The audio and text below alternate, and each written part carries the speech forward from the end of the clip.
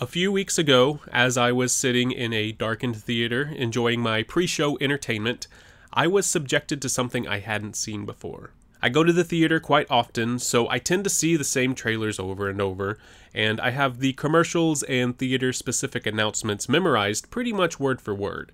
So when I see something new start playing on the big screen, I'll at least get mildly interested. Now, on this day, this new bit of video played in the spot after what I assumed was the end of the trailers and before the theater's final plea for me to buy a Coke and some popcorn. It was a spot usually reserved for the no talking or texting during the movie videos, so when I saw some generically attractive young people messing with their smartphones on the screen, I wasn't surprised. I've gotten used to the movie parody-style commercials and theater announcements like the Geico ad featuring kids running around like cliches out of a horror movie, or the anthropomorphic M&Ms trying to defuse a bomb, and what I saw in the theater that day looked like one of those types of ads.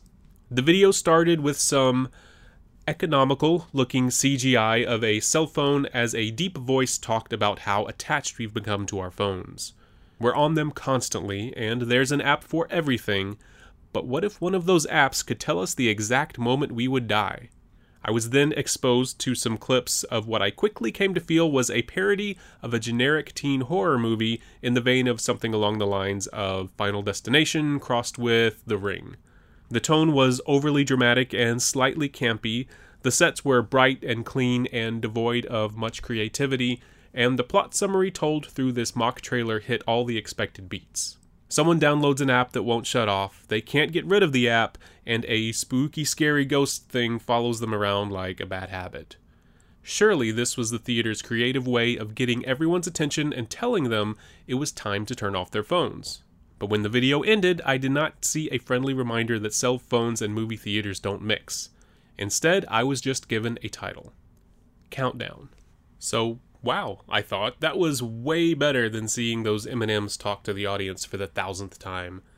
And at this point, I was 100% convinced that the movie trailer I had just seen was fake, and I had just witnessed a clever new way of getting people to turn off their phones.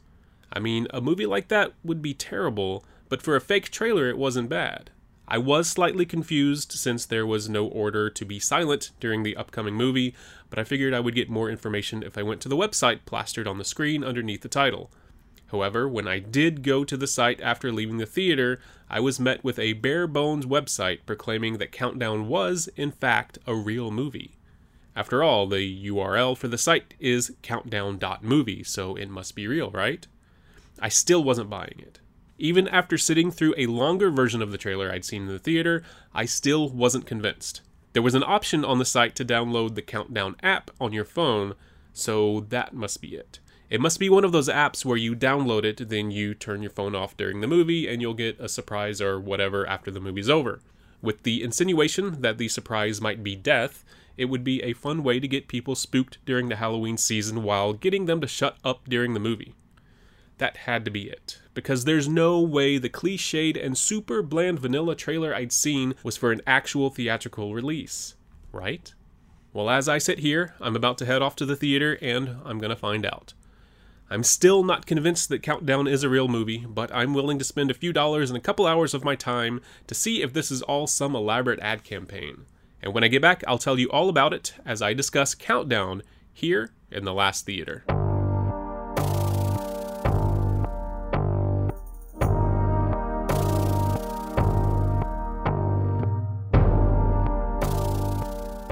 Welcome back, and of course, welcome to The Last Theater. My name is Chris, and I have recently returned from my local theater, but before I get into what I've just experienced, I would like to remind everyone that if you like what you hear on this episode, please head over to cnjradio.com for more stuff just like this.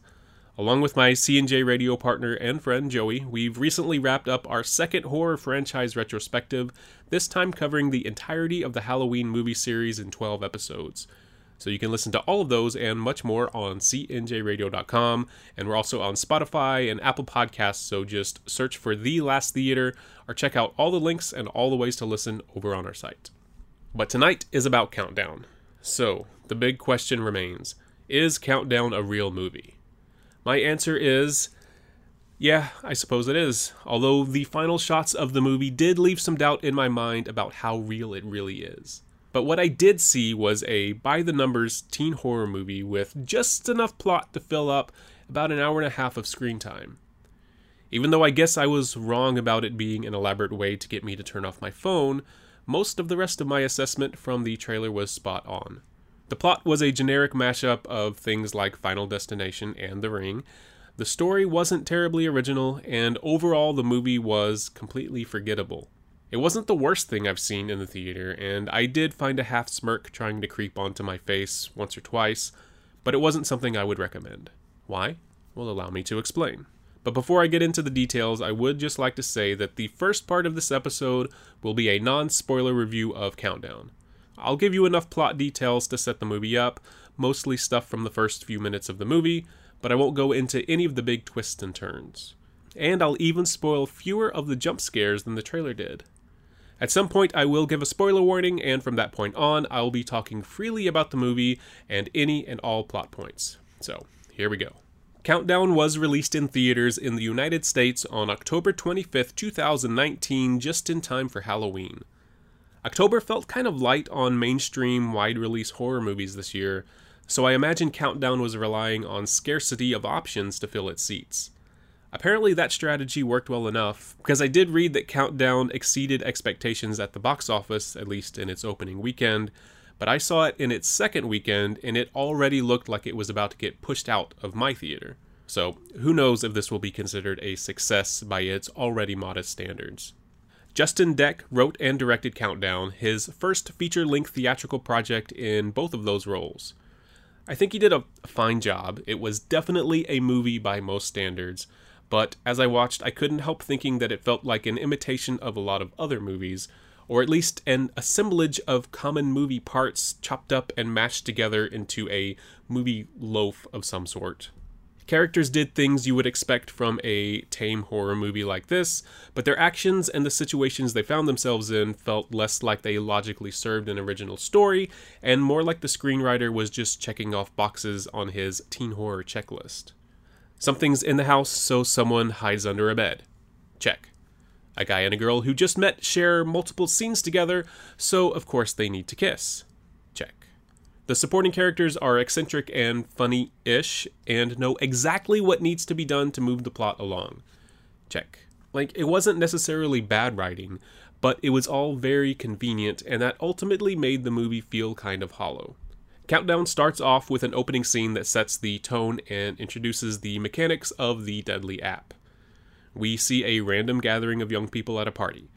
Some of the partygoers are playing a drinking game, but one of the players is distracted by her phone.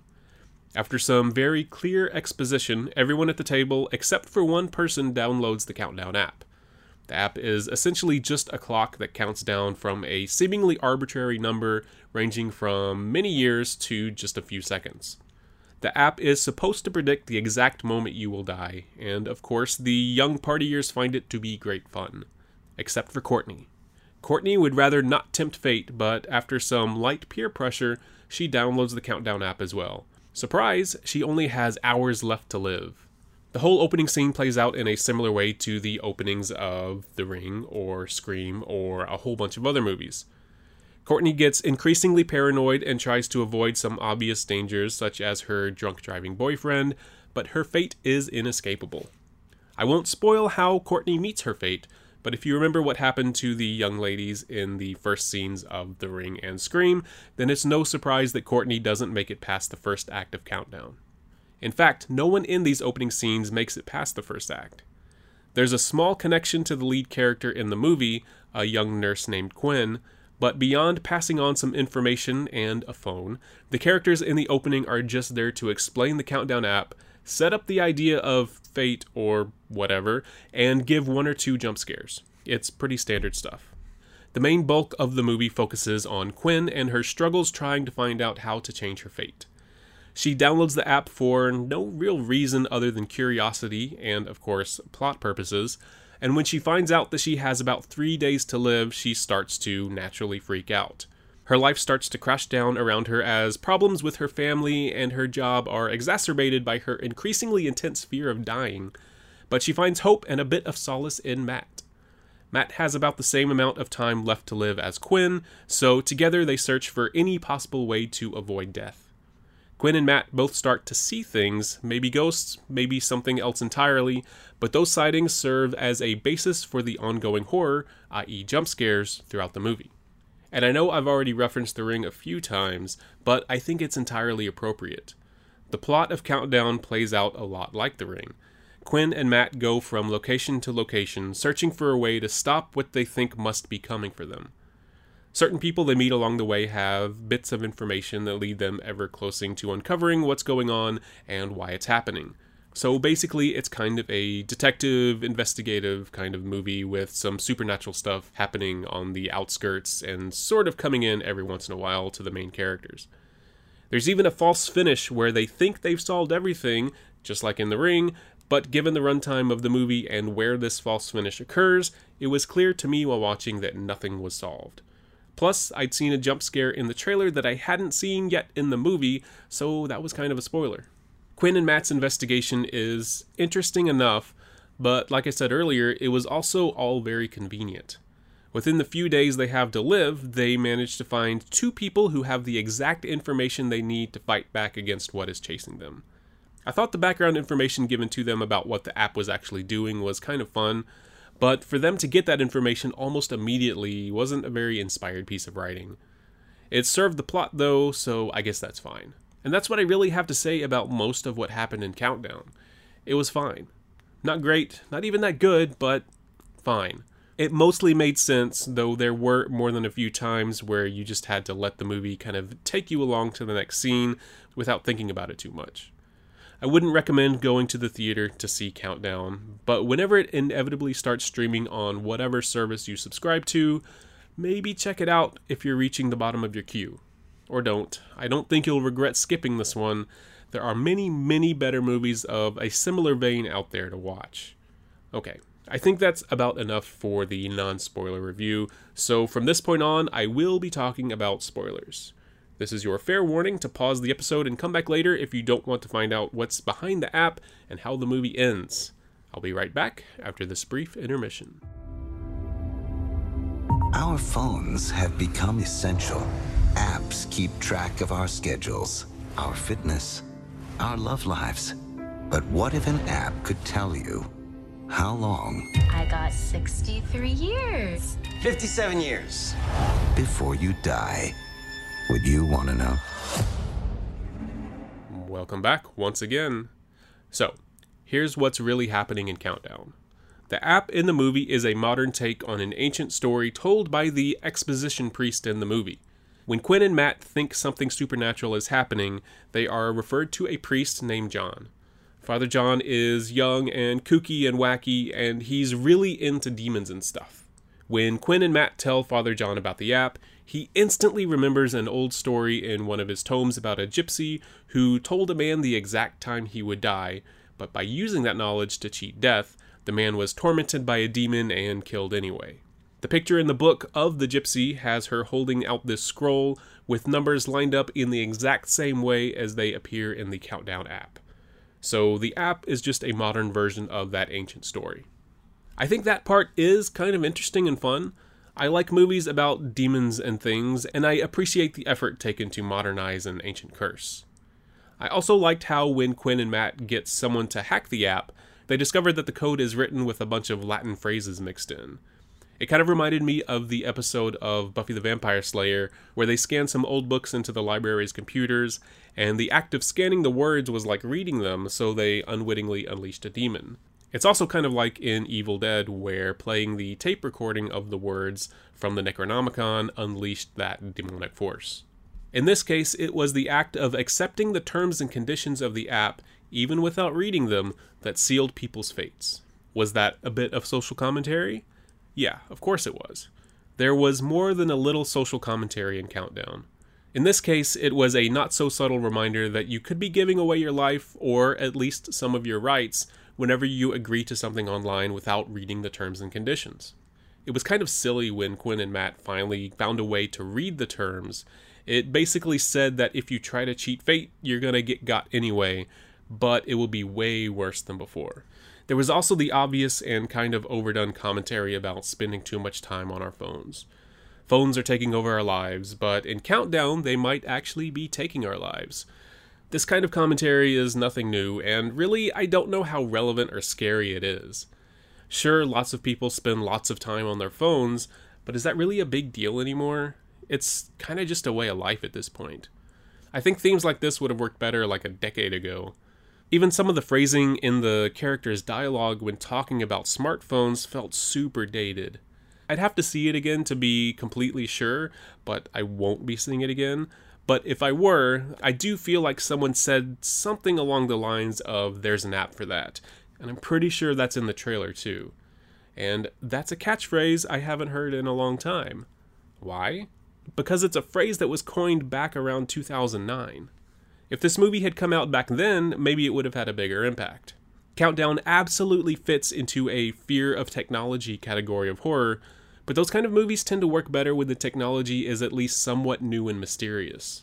And again, I've referenced The Ring a lot throughout this assessment, but if you look back at the Japanese horror movies that inspired remakes like The Ring, you'll find a lot of these fear of technology movies.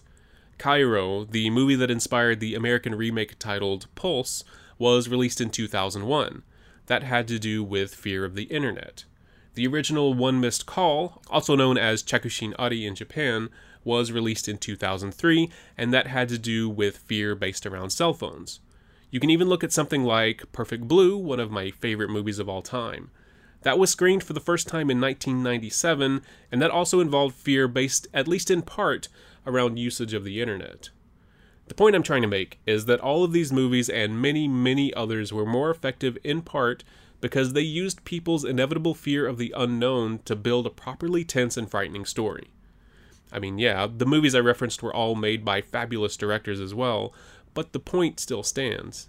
The proliferation of these types of stories worked so well and captivated audiences across the world because they were timely. The American remakes of some of those Japanese horror movies didn't fare so well, and I would argue that a large part of their failures was due to the fact that they were released way later when the technologies involved weren't as mysterious anymore. The Ring is a little different though. The Ring, the American remake as well as Ringu, the Japanese original, used a VHS tape as the impetus for the horror that we saw. VHS was not at all new at the time that either of those movies came out. Instead, VHS was fading out at the time of the original and was all but dead by the time of the remake. It was an antiquated technology, so it could be seen as scary again. So my theory is that there is definitely a window for when these technology-based horror movies should and shouldn't come out. The potential for horror is there within the first 5 or so years of its widespread use, and then again when the technology is antiquated. Countdown, unfortunately, falls into that middle time span where it's just not very scary or original.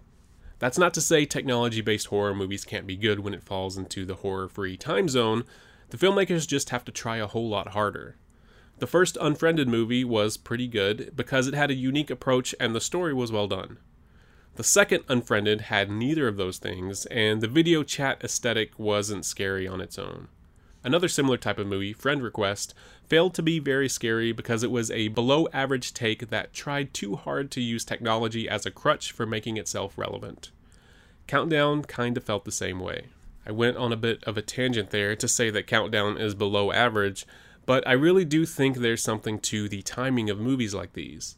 If you look back at horror over time, many influential movies tackled subjects that were relevant and relatively unknown, or at least underexplored.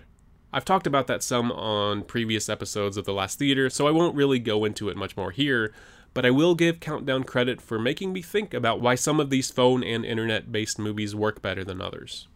The last thing I really want to talk about is the ending of the movie. As I said, most of the rest of the movie I haven't talked about is very by the numbers. Quinn and Matt get someone to hack the app, they add some time to their countdowns, but for some unexplained reason that doesn't work. They have to find another way, so the exposition priest tells them that if someone beats their clock by living past their time or dying before their time, then the curse will be broken. I mean, sure, that works as well as anything else, I guess. They try some religion magic with this salt and paint mixture on the floor with a 6-sided star surrounded by a circle, and that seemed like it should have worked. But Matt was dumb and he left the circle and got himself killed.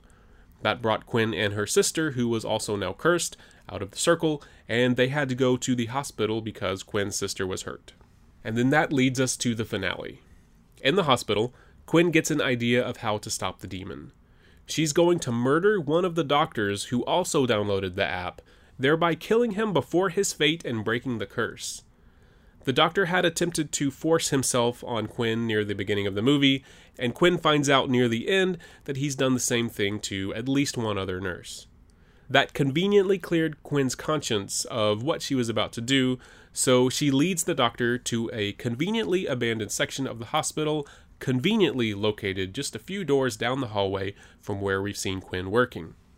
Quinn attempts to beat the doctor into submission with a crowbar before injecting him with a lethal dose of morphine. The demon interferes though, and Quinn ultimately decides to kill herself before her time so she can at least save her sister. Quinn injects herself and dies with just 2 seconds left on her sister's clock. Quinn took some precautions though. She had on her another injection with instructions written on her arm for her sister. Her sister injects the life juice, and Quinn comes back to life. This raised a few questions for me and brought up my biggest gripe with the movie. So first, my question. What does it mean to be dead in a way that will satisfy the demon? I would assume at the very least the heart would stop. But if that's the case, would an injection in the arm almost immediately bring a person back to life? How would an injection work if there was no blood flow? I'm certainly no doctor, but that was something that bugged me while watching the movie. It wasn't, I guess, a deal breaker for me, but it did make me think about it, which is a little bit of a problem. What was closer to a deal breaker for me was how the aspect of time was handled in the final few scenes. Most of the tension in the movie is based on running out of time. When there's a lot of time left on the clock, it doesn't matter so much, but as hours become minutes, it should naturally make the movie more and more tense. However, the flow of time in the big finale was a big issue for me. And it's not like I expected the movie to play out in real time, but when you make time an important part of a scene, it should at least be pretty close. Quinn formulated her plan with little more than 10 minutes left on her and her sister's clocks. That meant that she had to get a lot done before her attempted murder could come to fruition. First, she had to go get morphine, the life juice, and 2 syringes while not on duty at the hospital. Then she had to write on her arm her life-saving escape plan. Never mind that her initial plan was not to kill herself. I guess she could have just thought a couple steps ahead. But then she had to go to the doctor's office and convince him to meet her in the abandoned part of the hospital. Then she had to go and wait on him in that part of the hospital. And then she had to beat him nearly to death. And after that, when the demon started to interfere, she had to chase him through the hospital while being stalled by the demon at every turn. And then she had to inject herself and die. All of this had to be done in about 10 minutes. That seems like a lot. But sure, let's say she can do all of that. The biggest thing that bugged me was the final countdown. Quinn faced her sister as she revealed that she was going to kill herself. At this time, we got to see a close-up of the clock on her sister's phone. Time was important, so I started counting in my head along with the phone. The final 45 seconds of the countdown probably took more than a minute and a half to count all the way down. Now, this specific instance isn't the biggest deal ever. Plenty of movies do this kind of thing, but I think it clearly illustrates a major point for me.